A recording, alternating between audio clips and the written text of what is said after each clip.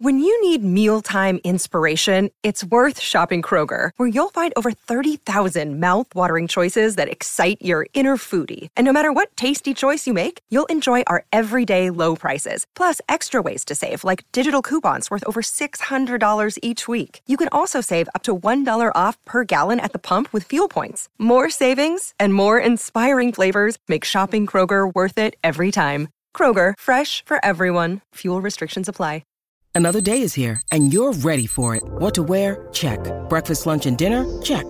Planning for what's next and how to save for it? That's where Bank of America can help. For your financial to-dos, Bank of America has experts ready to help get you closer to your goals. Get started at one of our local financial centers or 24/7 in our mobile banking app. Find a location near you at bankofamerica.com/talktous. What would you like the power to do? Mobile banking requires downloading the app and is only available for select devices. Message and data rates may apply. Bank of America N.A., member FDIC. Lucky Land Casino, asking people, what's the weirdest place you've gotten lucky? Lucky? In line at the deli, I guess? Aha, in my dentist's office. More than once, actually. Do I have to say? Yes, you do. In the car before my kids' PTA meeting. Really? Yes. Excuse me, what's the weirdest place you've gotten lucky? I never win and tell. Well, there you have it. You can get lucky anywhere, playing at LuckyLandSlots.com. Play for free right now. Are you feeling lucky? No purchase necessary. Void where prohibited by law. 18+. Terms and conditions apply. See website for details. Timings went all over the place today. I went to Knaresborough back in a day. Knaresborough. You ever been to Knaresborough? Where's Knaresborough? Where's Knaresborough? No. Where's Knaresborough? Well, all right. I'll tell you. Knaresborough is where my grandfather tried to kidnap my mother and have me born in so that I could be qualified to play for Yorkshire in 1969. The only reason that he thought that you wouldn't get in the Yorkshire team was geography, not ability. Well, he was pressing, bless him, my grandfather. But, you know, luckily, my dad came and rescued my mother and dragged me back to London where I was born, and so was never able to play for Yorkshire. Actually, in fairness, the Yorkshire side of the early 80s was so bad that I might have got in it. Go off a chance.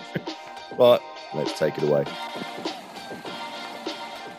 Hello and welcome to another episode of Zero Ducks Given. Myself, Toby Tarrant, and Mr. Daniel Norcross and Mr. Stephen Finn. And let's get straight into it, Finny. Your Sussex debut, it was a roller coaster following it online. The nice thing now is there's clips that go up immediately. A few years ago, you just had to constantly refresh that BBC Sport page or teletext or whatever, but now I can actually see you hitting sixes and taking wickets immediately. As soon as it happens, it's up on Twitter. I hate the fact that we have to compliment you to some extent, but let's talk about that six, Finny. Talk us through it from your point of view, mate. Well, you know, I'm not sure I want to keep going on about it. I've hit so many in my career now that I'm not sure that anyone is any more special than the other. But I'd say that the way that I just picked up the length early and latched onto it and creamed it around 50 centimetres over the rope to the short boundary was I'd say majestic. And then I tried to hit the next one just as far, and this happened. What's he done? What has he done? Oh, yes. That is a beauty. Finny has got a huge bruise on his rib cage. That's a beast of a I heard bruise. that bruise being commentated because I tuned in, obviously, because, you know, I love you dearly, Finny. And I knew you were at the crease. And I went because you were like on 0 or 51 or something or other. And you suddenly hit this six, and the commentators were genuinely overwhelmed. I mean, bewildered. I mean, the shot you'd played had been one of such tremendous class. Don't underplay it. It was an absolute beauty. It was like a right-handed Roy Fredericks. You swiveled, you got it right out of the middle. Back in the old days, when Hove used to have those giant eggs all round the boundary, you might have hit one of those eggs and you might have had a year's supply of eggs. It was that big. It was that massive a shot. And then the next ball, they were really worried for you. And I didn't know what part of your body it had hit. And they sounded genuinely concerned. I thought, is it the knackers? Is it because that's the obvious place? And then they were sort of slightly worrying about your heart and your lungs. And I thought, Jesus Christ, what's going on here? What kind of injury has he managed to sustain on a cricket field? And to see it now, that is an absolute beauty. I mean, that is a whopper. When did it start? It'll go purple in about a day or two, won't it? I imagine. It's a bit brown. No, it's still it has gone purple. Yeah. I'll tell you what, it's not sore now. It's fucking sore for like that next day and a bit. Jesus, it was my thought process was he bowled me one bouncer and I didn't hit it that convincingly for 6. So he put 3 men back on the boundary and was always saying, I was like, if I'm a bowler here, I'm going to bowl another short ball because there's a chance he'll top edge it. Yep. So I was like, I'm going to make sure that even if I mishit it, it's going out the ground. So if you were to find a replay of that ball, it would be me trying to hit it about 3 miles outside of Hove, and I completely missed it and it hit me in the ribs instead. And I ended up doubled down on my knees on the floor. I couldn't breathe for about 20 seconds. Oh. And I was just looking at the keeper and slips going, that really fucking hurts. Well, my follow-up question was about to be, did you rub it? Did you style it out? And you've answered that with an overwhelming, of course I did it. And you're on all fours telling the keeper and the slips how much. Remind us of this terrifying bowler, because actually, I mean, we should put that clip out, that bruise out there, because this week on Twitter, there was Brian Close. There's a picture of Brian Close in 1976 after he'd been pummeled repeatedly by Michael Holding and Andy Roberts with all the bruises on his body. And I've got to say, Finney's is up there with that. It's Brian Close worthy. Who was the bowler who inflicted this on you? It was Lyndon James. Lyndon James, a name to rank. Bowls a heavy ball. He does bowl a heavy ball. Yeah. And he bats well as well, actually. He's a nice player. He batted well against us. But yeah, it was him who hit me. Now, we need to talk about the fact that all pre-season you have been calling yourself the right-handed Matthew Hayden in the net. I think he'd have played a shot like that. Well, I mean, aside from that 6, you scored 4 runs off 32 balls. And in the second innings, you were 4 not out of 51. Now, it's quite a different strike rate to Matthew Hayden. It depends what game situation he was playing in, doesn't it? If he was batting to save the game and trying to dig himself into a trench, I'm sure that he would score at those strike rates. But, you know, just the team player that I am, I'm not willing to have you two on my shoulder telling me that I need to be hitting 6s in that game situation, because that's not what the team needed. So fuck you and fuck your motives, but I care more about my team. And do you know, Finney, I agree with you absolutely. And that's why I was slightly surprised that on the third evening, with your side in quite a lot of trouble, it's got to be said, because there was that big comeback from Notts and they got that 160-odd lead after being in all sorts of trouble at 51 for 4, was it?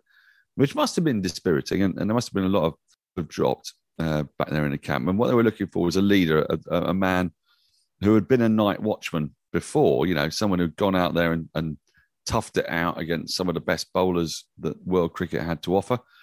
And they were probably looking around the dressing room and they were looking at Stephen Finn and going, my God, yeah, do you remember when he was night watchman for England? Wouldn't it be brilliant if he'd go out there and be night watchman for us now, just what the team needs? And you went, no, I think is a 19-year-old Jamie Atkins around. Could he possibly go out there and be night watchman? How much of the team were you thinking about then, Vinny? Well, you see this, you can look up Ethel's arsehole. How about that? There you go. Look, right up there. I can confirm for people sat at home listening to this that Ethel the cat's arsehole could not be more down the webcam. Can we put that as a still out? Can we put that still out? Ethel's arsehole. That's got to be given to the nation. The bruise on Finney's rib and Ethel's arsehole are actually almost identical, actually. Both a ghastly shade of maroon. She's not a baboon. Fucking hell. Sorry, Ethel. We've got to stop slagging off Ethel every week. Yeah, talk us through that conversation, Finney. When you sent out poor 19-year-old Jamie Atkins to go and be a night watchman, despite the fact that you've played copious amounts of international for the team. He was thinking for the team. Don't forget. Yeah. First and foremost, I'm not captain or coach, so I'm not privy to those conversations.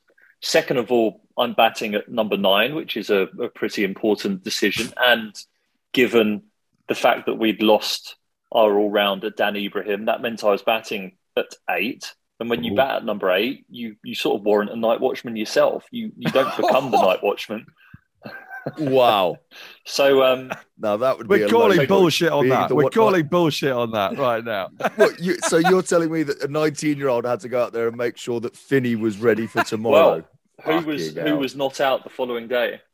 Consult your scorecard. Yeah, Finney, that's my point. If you'd actually gone out there and been night watchman, you could have been 19 not out off 237 balls at the end of the day, and you could have drawn the game. Yeah, but Jamie's worked very hard on his batting, and he's a very capable batter. That's why he made it through the evening session and then an hour of the next day, and he did a fantastic job for the team. To be fair, he did get 8 off 54. Now, also another youngster we need to talk about, Archie Lenham. Is he the spinner that you took to the cleaners last season in a second 11 game? I think he might be, yep. Poor bastard. So now he's got to share a changing room with you. Now, have you broached this topic with him since you've got there? No, but I'm looking to bring it up at the right time. I don't want to damage his confidence too much. He's a good lad and has a bright future ahead of him. And I don't want to remind him of a number 11, a genuine number 11, hitting him for a couple of sixes to bring him back down to earth. When he with number 11, stroke number 8. Let's be dead clear. Well, about it. Yeah, absolutely. In the right circumstances and the way that I'm batting at the moment, yeah, certainly. But no, it's not a topic I've encroached with Archie yet. I think he might be back in school this week, so I'll have to see if he's at training tomorrow. We need to talk about what you're actually in the side to do, which is your bowling. And annoyingly, it went rather well. I just thought, Finney's going to be absolutely unbearable. Got rid of Hamid with what looked like a good ball from the video I saw on Twitter, back of a length. Just got him prodding at one foot. Should have left it. Anybody knows Finney's length. He's never hitting the stumps. You just got to leave it. I mean, I'd shoulder arms to every single ball he bowled at me. I mean, from square leg. But I would.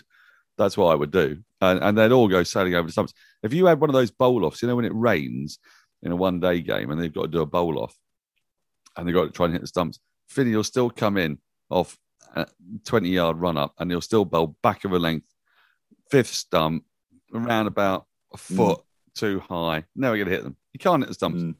Never would. True. And not the worst thing would be his teammates would all be disappointed that it didn't hit the stumps, and Finney would be stood there going, "Nice nut, that." Oh, yeah, play that. Go on. So yeah, punch off the back foot for 4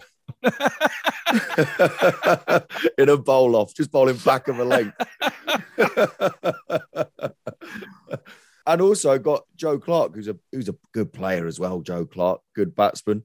And Lyndon James, 28 overs. No maidens, Finney. You've never really been one to hold down an end, have you? No, it was weird. I actually bowled well. I just found ways to go for 1 off the last ball of my over quite consistently. So I've gone at 3 and over, but not bowled any maidens. It was bizarre. But it's also, we were playing right over one side of the ground. So there's literally a 40-metre boundary one way. So you're just so conscious all the time of that 40-metre boundary that sometimes just going for a 1 off the last ball of the over is a win. Yeah. Now, how did you find that you bowled, Finney? The figures look like you bowled pretty nicely. Did you feel in good rhythm? I slightly regret not doing this net session that we still need to do with you versus me. I slightly regret not getting it in the diary sooner because I'm slightly worried that you're bowling better this season than you were last season, and I've made a terrible mistake. I'd be worried about that if I were you, Tobes, because from what I saw, and I watched it, obviously, as a pro, I watched Finney's bowling, and there was some quite nice rhythm there. It was coming out quite nicely, I thought. I mean, yeah, I think that the specious bullshit about the short boundary, meaning that he conceded 1 run at the end of the over, is crap, and I will call him out on that. But but that he did have unusual figures, and to go at 3 and over and not bowl a maiden in 28 overs, it was a bit strange. But I felt there was something really quite nice happening there. I thought it was coming out okay. Did you feel it was coming out okay? Finney for England. Hashtag Finney for England. Finney and Darren Stevens is what the team needs right now. Definitely not me. Darren Stevens, yes, not me. No, I did feel good. I've done some technical changes over the winter that I haven't managed to do properly over the last couple of years whilst playing for Middlesex. I couldn't conquer those things, and a fresh perspective and a fresh approach down here in Sussex is something that I think has served me pretty well. So the last couple of years, without being too boring technically, my arm's been a little bit low and slingy. It has. And I've not quite felt like myself when I've bowled, and you chase your tail trying to find a reason for that. And it's not always just as simple as get your arm higher. There are a lot of other moving parts within a bowling action that lead to you doing that. And it's just about taking the time and the understanding and having that understanding to work through it and find out the reason why. And we stumbled across some good stuff down here with James Kirtley over the winter, and we had 3 or 4 months in the build up to the season to really work at it, and I've enjoyed that. And I think also you're a bit unlucky because having taken those 4 wickets early, because basically you can only really get top order batters out, can't you, Finney? Because essentially they're the only ones who'll play at that ball outside the off stump that isn't hitting their stumps. All the lower order batters just miss that by an absolute mile, don't they? So I think you're a bit unlucky because you got those early wickets and then you had to spend an awful lot of time bowling at the sort of middle and lower order.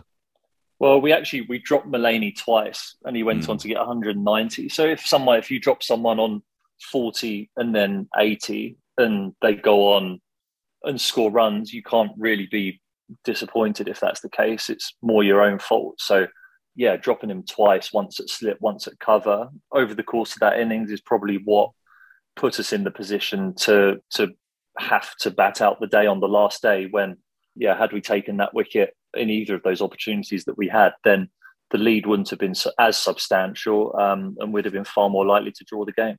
Yeah, or win it. Who dropped those catches, by the way, just so as we can... I'm not pointing fingers on this podcast, unless it's at you two. Okay, fair enough.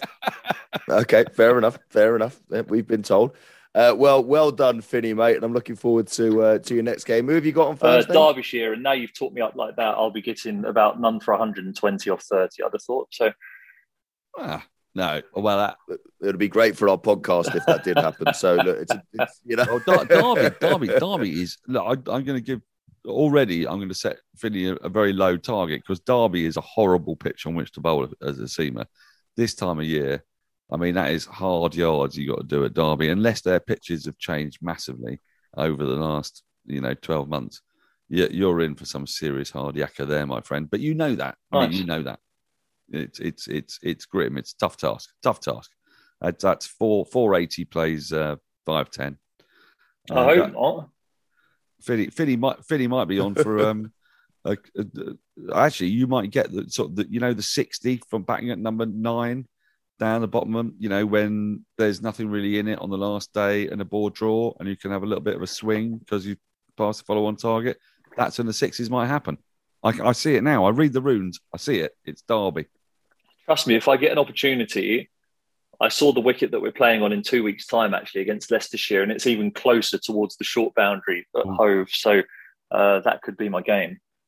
Well, we set you a target of 25 boundaries this season, and you got one down. Many? I think we did. We did, yeah. Fuck yeah, me. I think we did. We? Yeah, we really did. Yeah, we said that. I mean, but 6s. I do think it's fair to say that 6s count for at least at this stage 1.5, and that could go up because for a start, 6 is 1.5 times more than 4. So I think he's at 1.5. If he gets like 10 6s, that's like 15 4s. You know what I mean? So we can get 10 because I do like the idea of dangling the carrot to encourage him to hit 6s as well. So we'll come back and discuss this. It's not like this is professional sport. It's like engaging a striker or bribing a striker to say score from outside the box, and the bloke just start shooting from 40 yards out because he's had a dare with 2 Muppets on a podcast he does that he's going to score from outside the box. That's right. Yeah, that is what this is like, and that's the idea. Well, I hope anti-corruption don't listen to this, but yeah. I really hope they do, because again, great content for the podcast if you get pulled up in front of some sort of it'd have to be one of the 2 listeners that we do have, and by no doubt I've probably pissed them off in the last couple of weeks, so oh well. Well, if me and Dan get called up to represent you at any of these meetings, just know that I will absolutely stick the knife in. I will not be supporting you at all. I'll say he's corrupt to the core and throw the book. And I, incidentally, will go one way or the other depending on who pays me the most. There you go. There you go. There's our moral compass. Now, we should also quickly go through the rest of the county championship and some highlights. Sir Alistair Cook, 100 for him. 514 runs Essex put on. And also Brown opening the battle with him, got 107 as well. Compton for Kent, 129. Darren Stevens got a half century, got a couple of wickets as well. James Bracey, the sort of forgotten man, James Bracey, who, bless him, had a bit of a shocker when he did put on an England shirt. I think he's one of the most badly treated. I think that was one of the most ill-judged things that's happened in English cricket in the last 30 years. Because that lad has got the capacity to be an England player, an England batter for a long time when England desperately need them. And they put a number 3 batter to go in at number 7 and keep wicket at Lords against one of the best teams in the world. Well, the best test team in the world. I thought it was an absolutely shocking decision. I fully expect Bracey to come back. That was beautiful. But please cut to the chase and tell me about Ryan Higgins. Ryan Higgins, was that your highlight of the Come on. Look at what Ryan Higgins did. Another guy rejected by Middlesex. What did he get? 107 wickets in the match. I mean, in the best game in that whole round of matches. It was an absolute thriller.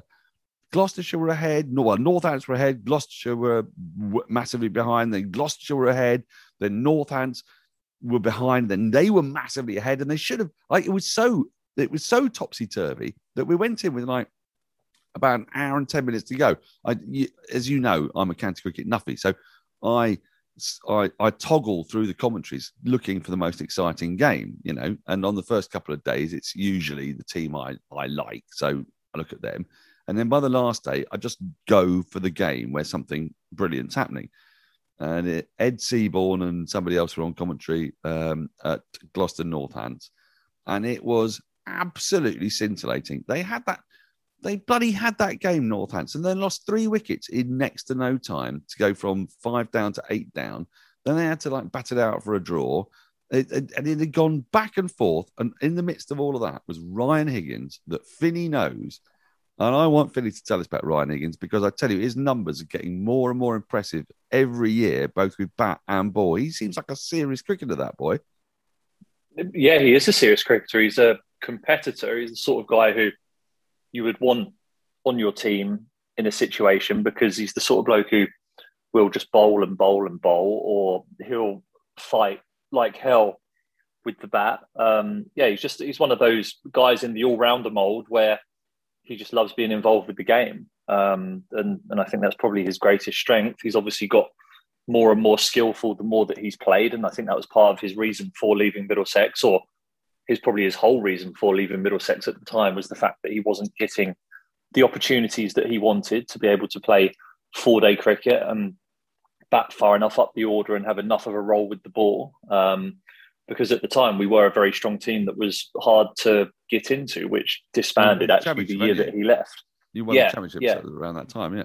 Yeah, but then it sort of disbanded the year that he left. There had been a couple of really nice opportunities for him at Middlesex, but Gloucestershire seems to really suit him. He's a very nice lad, a very good lad. He's got a hot head on him, which you want sometimes in a competitive situation like that. And it's no surprise to see him doing well. How quick does he bowl? Really? I mean, what's his quickest? Are we looking at 83, 84? I know on International Cricket Captain, the game on the computer, they've got him down as a right arm medium, so he can't be that quick. Yeah, it's hard to gauge, really, isn't it? Because there are times where guys who bowl around 80 miles an hour feel like they're bowling 87 because the ball's darting around, and then there are times on a hot, sunny day where there's nothing in the pitch that they feel a bit slower. So, to be honest, in terms of the speed, I wouldn't know. I know on the speed gun in games, maybe between 75 and 80 miles an hour. But I wouldn't quote me on that because is he Ollie Robinson-esque? I mean, because Ollie Robinson, like Mohammed Abbas, bowls 78 to 82, really. But Robinson gets that bounce though. Robinson has a very high action. And Robinson's strength is the fact that he brings batters forward the whole time, even though he's a tall man. He doesn't really force people onto the back foot. So he's always challenging both edges of the bat and the stumps. And he gets that horrible bounce and carry that makes him feel a lot quicker than he actually is. So I'm looking forward to playing with him, actually, although it will mean I'll have to bowl up the bloody hill at Sussex because he likes running down it. And he will be the senior bowler. I'm looking forward to that. But yeah, Ryan Higgins is more of a skiddy stump to stump. Nothing's really going to go over the stumps. He's not a tall man. He's not got a low arm, but you wouldn't look at his action and say he's got a high over the top action. He's just a very accurate bowler who hits the stumps almost every single ball, which causes problems. He's the man you want in a bowl off, not Stephen Finn. Absolutely, Team. You'd want Higgins in a bowl off. I'll tell you what he does do though. If someone does start like just sitting on the front foot, he will just bowl a random bouncer and be really angry with it. he is an entertaining. The more I hear about this Higgins, he's an entertaining man to play with. Well, we'll keep an eye on him over the coming season. Now, one other major cricket story this week that has shook me to my very, very core, and Norcross, I think in particular, this is going to really upset you. Rumours that the decades-long tradition of cricket clubs offering teas for their visitors, players and umpires is at risk of dying out. Exactly. Cricket leads are worried about being sued if somebody has an allergic reaction, and no official guidance has been issued by the England and Wales Cricket Board on the matter. And they're worried that the cricket teas at club level could be a thing of the past and that people have to start bringing their own. Now, I only play club cricket for the teas. Game's gone. I've had to get in cars and go on hour drives into the middle of butt-fuck nowhere to play a game of cricket and get spanked round the ground by a guy who's much better than me and pay a tenner. But the only thing that was good about the day was the teas and the beer afterwards. Right. If you have got a bunch of allergies, then don't eat the fucking food. Bring your own. If you're in danger of death, right, then don't eat random food that you can't guarantee the provenance of, right? And presumably, don't ruin it for the rest of us. Isn't that how you live your life anyway? If you have morbidly dreadful allergies, surely that's what you do. Why would the cricket tea be any fucking different? This is insanity. Yeah. You can't make the cricket. You can't single out the cricket tea for this. Look, don't get me wrong. I'm very sorry for you if you've got allergies, and it must be dreadful, but you'll know about them already, and as a result, you'll be quite careful about not dying. You cannot take cricket teas. There's no point in bloody cricket, apart from, paying me to commentate on it, but there's no point in cricket if you can't go there and just eat in the sunshine. That is the point of the game. This would break my heart. Yeah, my heart's broken, Tobe. Because of COVID, teas haven't quite been the same the last couple of years. If it goes all together, well, it's going to be Surrey Division 1's loss when they don't have Toby Tarrant playing for them anymore. I'll tell you that much. I mean, what a sad day for cricket. None of us are going to play. No, we'll all boycott it. It's just not going to happen. And it's not just a good tea. The point is sometimes a bad tea. Like when you get a really bad tea, that is something that you can hold against a club, and it can really motivate you to beat them the following year. These wankers, they provide some of the worst shit. I mean, I'm not going to name names. I might name names, but there are some clubs where the teas are so god awful. I mean, you actually sort of feel this is food poisoning happening the moment this rancid sausage roll is slightly green and curly and foul arrives, and cucumber that has just gone so wrong. And that gives you the motivation to win. That takes you from like an average cricketer to a cricketer with a purpose. These fuckers are going to go down for that tea. And similarly, actually, I have found myself playing slightly more flamboyantly at Old Emmanuel, where their teas are so lovely that I really don't mind if I lose my wicket. And the quicker I lose my wicket and eat that tea, the better it is. Samosas, little pizza segments, chicken tikka. I mean, all of that, warm food as well as delicious cakes. You can't take. You cannot. I'm incandescent, Toby. I can tell. I can tell, Dan. I can absolutely tell. And I agree. I once ate an entire Black Forest Gâteau at a game, and I was on to bowl after lunch, and I opened the bowling, and I threw up a pile of cake at the top of my mark and took 5 wickets, because that's what a good tea can do to you. I threw up at the top of my mark, which was really useful because it meant I didn't have to leave it up there. Yeah, and I just set off from the pile of Black Forest Gâteau sick, and I took 5 for it. I bowled lovely, and that's the power of a good tea. Now, Finney, how is the tea at Sussex? Because you've left, and this would have been the hardest thing for me. You've left the best tea in the country at Middlesex. Ooh. They've been good. There was one day where just a turkey burger inside a rather sad-looking bun that didn't infuse me all that much. But the rest of the time, it's been lovely. We had lasagnas. We had a roast dinner on a Sunday, which, because it was a batting day, I absolutely backed the truck up. It was lovely. That's one of the best feelings about a cricket lunch, is the fact that on a batting day, when you go to lunch like 1 or 2 down, you're like, oh, it's a fucking dream. You turn up late, you have 15 minutes just sat in the dressing room contemplating what you might get for lunch. If you get lucky, you get a roast dinner or a steak or something like that. At Lord's, they used to do steaks every now and again, or lamb cutlets, and you'd like salivate at the thought of it being that, and you'd go up there on a batting day and it would be lamb cutlets or steak, and you'd be like, the Lord has answered all my prayers this morning. It's wonderful. And I had that on Sunday this week. Roast potatoes, roast chicken, gravy, the whole lot. So I was still sat in the lunchroom when play resumed after lunch. I wandered back up to the dressing room, had a coffee, and then had a little lay down on the sofa in the dressing room and watched the boys bat. It was a wonderful afternoon. See, you played for England at the right time, because when you saw Cook and Trott and Peterson and Bell and Pryor and all that going out to bat, you knew that you had a couple of days where you were going to put your feet up. Imagine being a bowler in the current England setup. Even if you're naught down at lunch, you daren't eat too much because you're going to be batting in 45 minutes. No comment. Well, it does remind me. I mean, you know the great Mike Gatting and his son and Angus Fraser story at Lord's, when lamb cutlets they've had lamb cutlets for many years, and Mike Gatting brought his son in, and his son had two lamb cutlets. He went back for seconds, and Mike looked on appreciatively, as he would do as a proud father. Angus Fraser had the prawn cocktail, lamb cutlet, and spotted dick with custard, and then had to go and mark out his run for the first over after lunch. I mean, that is top level professional cricket that we're talking about here. Courtesy of the MCC.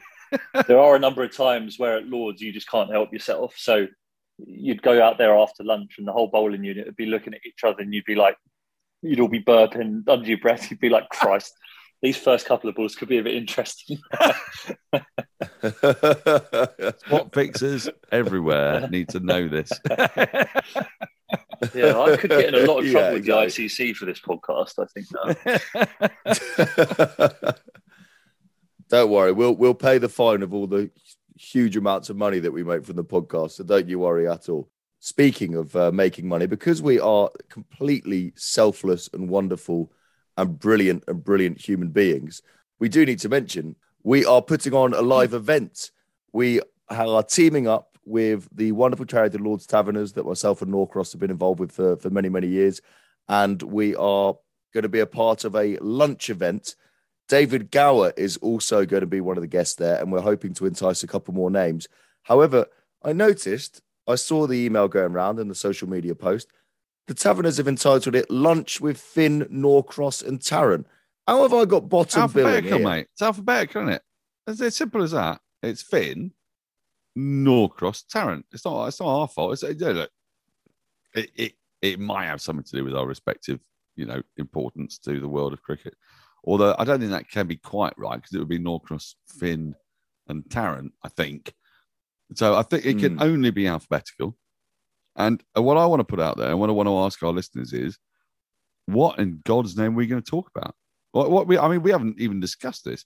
Can we get some requests? Can we get some help? Because we essentially just chat to each other on a Monday night. We have no idea what we're supposed to say to a bunch of people in a live audience at Lord's on the 16th of May, do we? This is meant to be the part where we sell the event, Dan, not the part where you admit that we haven't got anything to talk about. It's meant to be the part where we sell people, we sell the tickets to people to try and raise money for a wonderful charity. Well, it's the Monday, the 16th of May at the Lord's Cricket Ground, and we are going to be probably just coercing some more stories out of Stephen Finn. I should also explain to the listeners of this podcast, both of them, that every single week, producer Sal takes out some utter unfiltered filth from this podcast. And as he said the other week, he's got enough evidence to bury all of our careers if we ever upset producer Sal with some of the things we've said on this podcast that he's had to take out. However, live, unfiltered, after a few drinks, I think, anything could happen in that room on the 16th of May. So if you want to hear the uncensored version of a Zero Ducks Given podcast, this is your opportunity. Lord's Taverner's website is where you can get your tickets. What could possibly go wrong? We need to also mention a very, very big occasion in the cricketing world this week, because this week, Ian Bell turned 40 years old, and Twitter has been a lovely place as a result, because all I've seen over the past couple of days on Twitter to celebrate Ian Bell's 40th birthday is just people posting videos of Ian Bell cover drives. And really, I'd be fine with Twitter just being videos of Ian Bell cover drives. They are an absolute thing of beauty. Finney, obviously, you've played with Ian Bell a hell of a lot. How good was he? Because I saw that he scored more runs than any batsman ever at 6, at a better average as well, in the history of Test cricket. That's how good he was. James Anderson once at a posh do that I was at said he was the hardest batsman he ever bowled at, and he never used to get him out in the nets. How good was he to train alongside and play alongside? Yeah, I mean, he had incredibly high standards, was meticulous about the way that he went about his preparation. Was an absolute luxury to have him batting at number 5 or 6 in the England teams that I played for. I mean, Christ, you talk about being able to book yourself in for lunch, as you said, but yeah, a top 6 that has him at 6 and Pryor at 7, and you're batting number 11 is just an absolute dream. you just win the toss and bat first. You might as well just go home and go back to the hotel and not come back. Yeah, I mean, he's a good player to play with and train against, because, like you say, if you're getting Ian Bell out in the nets, or you even make him play and miss, you're in pretty good rhythm. And yeah, most of my memories of watching him when I was growing up, because he was the young upstarter in the team, and I became really interested in cricket and wanting to play for England, and then to go into a dressing room and share the environment with him for a few years was wonderful also. So yeah, I was a very good man to have in your team, because he made batting look so easy. The best cover drive bloody good short leg as well. Drive he ever played, though, was the one off his son's bowling on Twitter. Yeah, where he says, "Don't bowl there, son," after he hits it. Absolutely beautiful. A man who controls his own son. Pews one. Yeah, just absolutely pews one back past him and just says, "Don't bowl there, son." That's one of my favourite videos ever. Another big shocking moment in the world of cricket this week. Ashwin becoming the first batsman to ever be tactically retired out in the IPL. So he got out of the way. He was promoted to number 6, and then he retired out so that the next batsman could come in and tee off. What do we make of that as a tactic? Is it unsportsmanlike? Is it genius? What is it, Norcross? It's absolutely the logical extension of what's supposed to happen in T20. And anybody who thinks that there's some disrespect going on, or there's bad spirit of cricket, or any of that nonsense, does not understand what the point of T20 cricket is. Not Test cricket. If you retired somebody out in Test cricket, eyebrows should be raised. In T20 cricket, people should have been retiring people out long before this. And it's not because you're disrespecting what they've done. What Ashwin had done, actually, let's put it in the context, was save his side. He brought his side back into a good position through a diligent partnership. He wasn't being disrespected by being removed. There was a very small amount of time left in the game, in the innings. And he had saved them from being 4 down for zip. and got them to where they needed to be. And then they hauled him off and put on someone who was then going to be able to smash the ball over the boundary, which is exactly what should happen. That's what if you're going to do tactics, and if you're going to talk numbers, and if you're going to think that T20 cricket is anything, it's all about those kind of things. It's about analysis. It's about moments, because you've got so few of them. There's 120 of them. In a test match, it's a different matter. I don't know. There may be a reason for taking somebody off, maybe on the last day if you were chasing or something like that. But in a T20 game, I thought it was genius. I think there needs to be way more of it. I think teams need to think more like that. I thought it was magnificent. I mean, it worked. They won by 3 runs in the end, and maybe that retirement was. Well, it almost was certainly was, though. And, it really almost certainly was, and that's the point. You know, if T20 is going to take itself seriously, it's got to work like that. It's got to think tactically to that degree within the laws of cricket. I thought it was brilliant. Finny, what do you make of it as a proper cricketer? Oh, I'd imagine there's some guys working or getting paid overtime at the MCC rewriting some particular rules of cricket as we speak. I think I'd imagine that beyond this IPL, I can't see it remaining a legitimate way of removing a batsman. I don't think, because it errs on the side of man-cadding and the spirit of cricket, I think. In what way does it do that, Finny? Honestly, it's like in the laws of cricket, you've got the resources. You've got 10 wickets in a 20-over game to score as many runs as you can. And if you decide to take somebody out of your team and go, right, he's out now, rather than waste the ball where you tell him to hit his own wicket, you just keep that ball. All that is just like smart. That's cricket smart, isn't it? Well, I'm just thinking as a bowler, because if I've got a bloke who's plinking them all over the place, I want to keep him in, and I'm doing a good job by. Well, no, I'm doing a good job by keeping him in. You don't get to just retire him out so that then some bloke who can smash it out the park can come in and ruin my figures. Yeah, but he can hit his own wicket. You can do one. But what he can hit his own wicket. Well, yeah, then I get the wicket. That's what it all boils down to, isn't it? Is you getting your wicket. Absolutely. I think I'm with Finny on this one. I appreciate that it was smart. I do think it's kind of hard to stop, though, because, okay, the MCC rewrite the rules. So what does Ashwin do next time? Oh, my calf's a bit sore. I think I've pulled something. Well, no, he just runs himself out going for a third run. I mean, that's the point. You know, ultimately, there's any number of ways a batter can be removed from the scene of the crime of batting.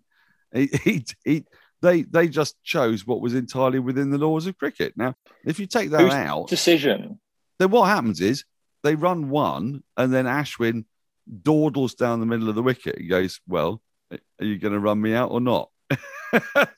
Ashwin retired himself, though, didn't he? It was his decision, which is even more beautiful. I mean, it's even more, and then he bowled beautifully, actually, in the next innings to drive Rajasthan Royals to a worthy victory. I thought that everything about it that's what we want to see more of in cricket. We want to see more messing about with stuff that's legitimate and within the laws, don't we?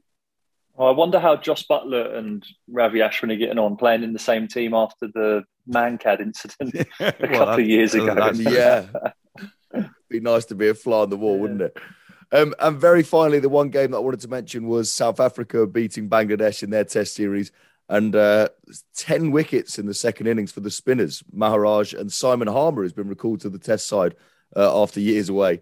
But what I really want to mention is the wonderful batting statistics of Ebadat Hussain for Bangladesh. Now, he is statistically the worst test batsman in history at the moment.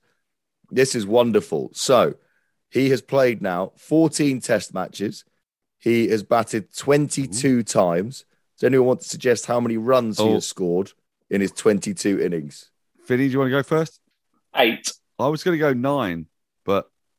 Finny, bang on with 8. Beautiful.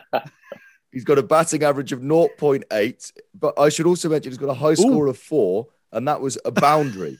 So if you take out that boundary, he's got 4 runs in his other 21 innings. Can we find that, Sal? Can we find that boundary? Because I bet it's an inside edge, just past leg stump. It's got to be. How's he not inside edge or outside edge more? He's that bad. 0.8. He makes Chris Martin look like Sachin Tendulkar. By the way, absolutely Ebadot magnificent. Hossain, incidentally, because since we're talking about Ebadot Hossain, until he had an extraordinary match in which he took a vast number of wickets for very few runs. Before that, he averaged something like 90 in Test cricket. And if you go and look at the worst bowlers, I say worst bowlers, that's very unfair, but the bowlers with the worst averages in Test cricket who are actually bowlers who have taken more than 8 Test wickets, Ebadot Hossain is in the top 25. I think he averages 59. And that is with a best match. He had a best match where he took something like 11 for zip. So he's outside of that game. He is averaging around about 90 with the bat. And he's averaging 0.8 with the ball. And, I'm starting to think I do have a future as a Test cricketer. I think he won't be getting sent out as a night watchman anytime soon. Even Finney wouldn't send that poor bloke out to go and bat at the end of a day's play. And on that note, chaps, we'll say goodbye for another week, but lovely to chat to you both, and I'll see you in a week's time. Finney, go well this week. We'll be watching, no pressure. Thank you. Cheers. Bye.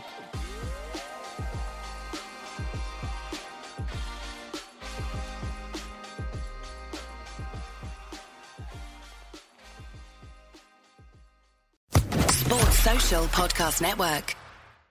It is Ryan here, and I have a question for you. What do you do when you win? Like, are you a fist pumper, a woohooer, a hand clapper, a high fiver? I kind of like the high five, but if you want to hone in on those winning moves, check out Chumba Casino. At ChumbaCasino.com, choose from hundreds of social casino style games for your chance to redeem serious cash prizes. There are new game releases weekly, plus free daily bonuses. So don't wait. Start having the most fun ever at ChumbaCasino.com. No purchase necessary. VGW Group. Void where prohibited by law. See terms and conditions. 18+.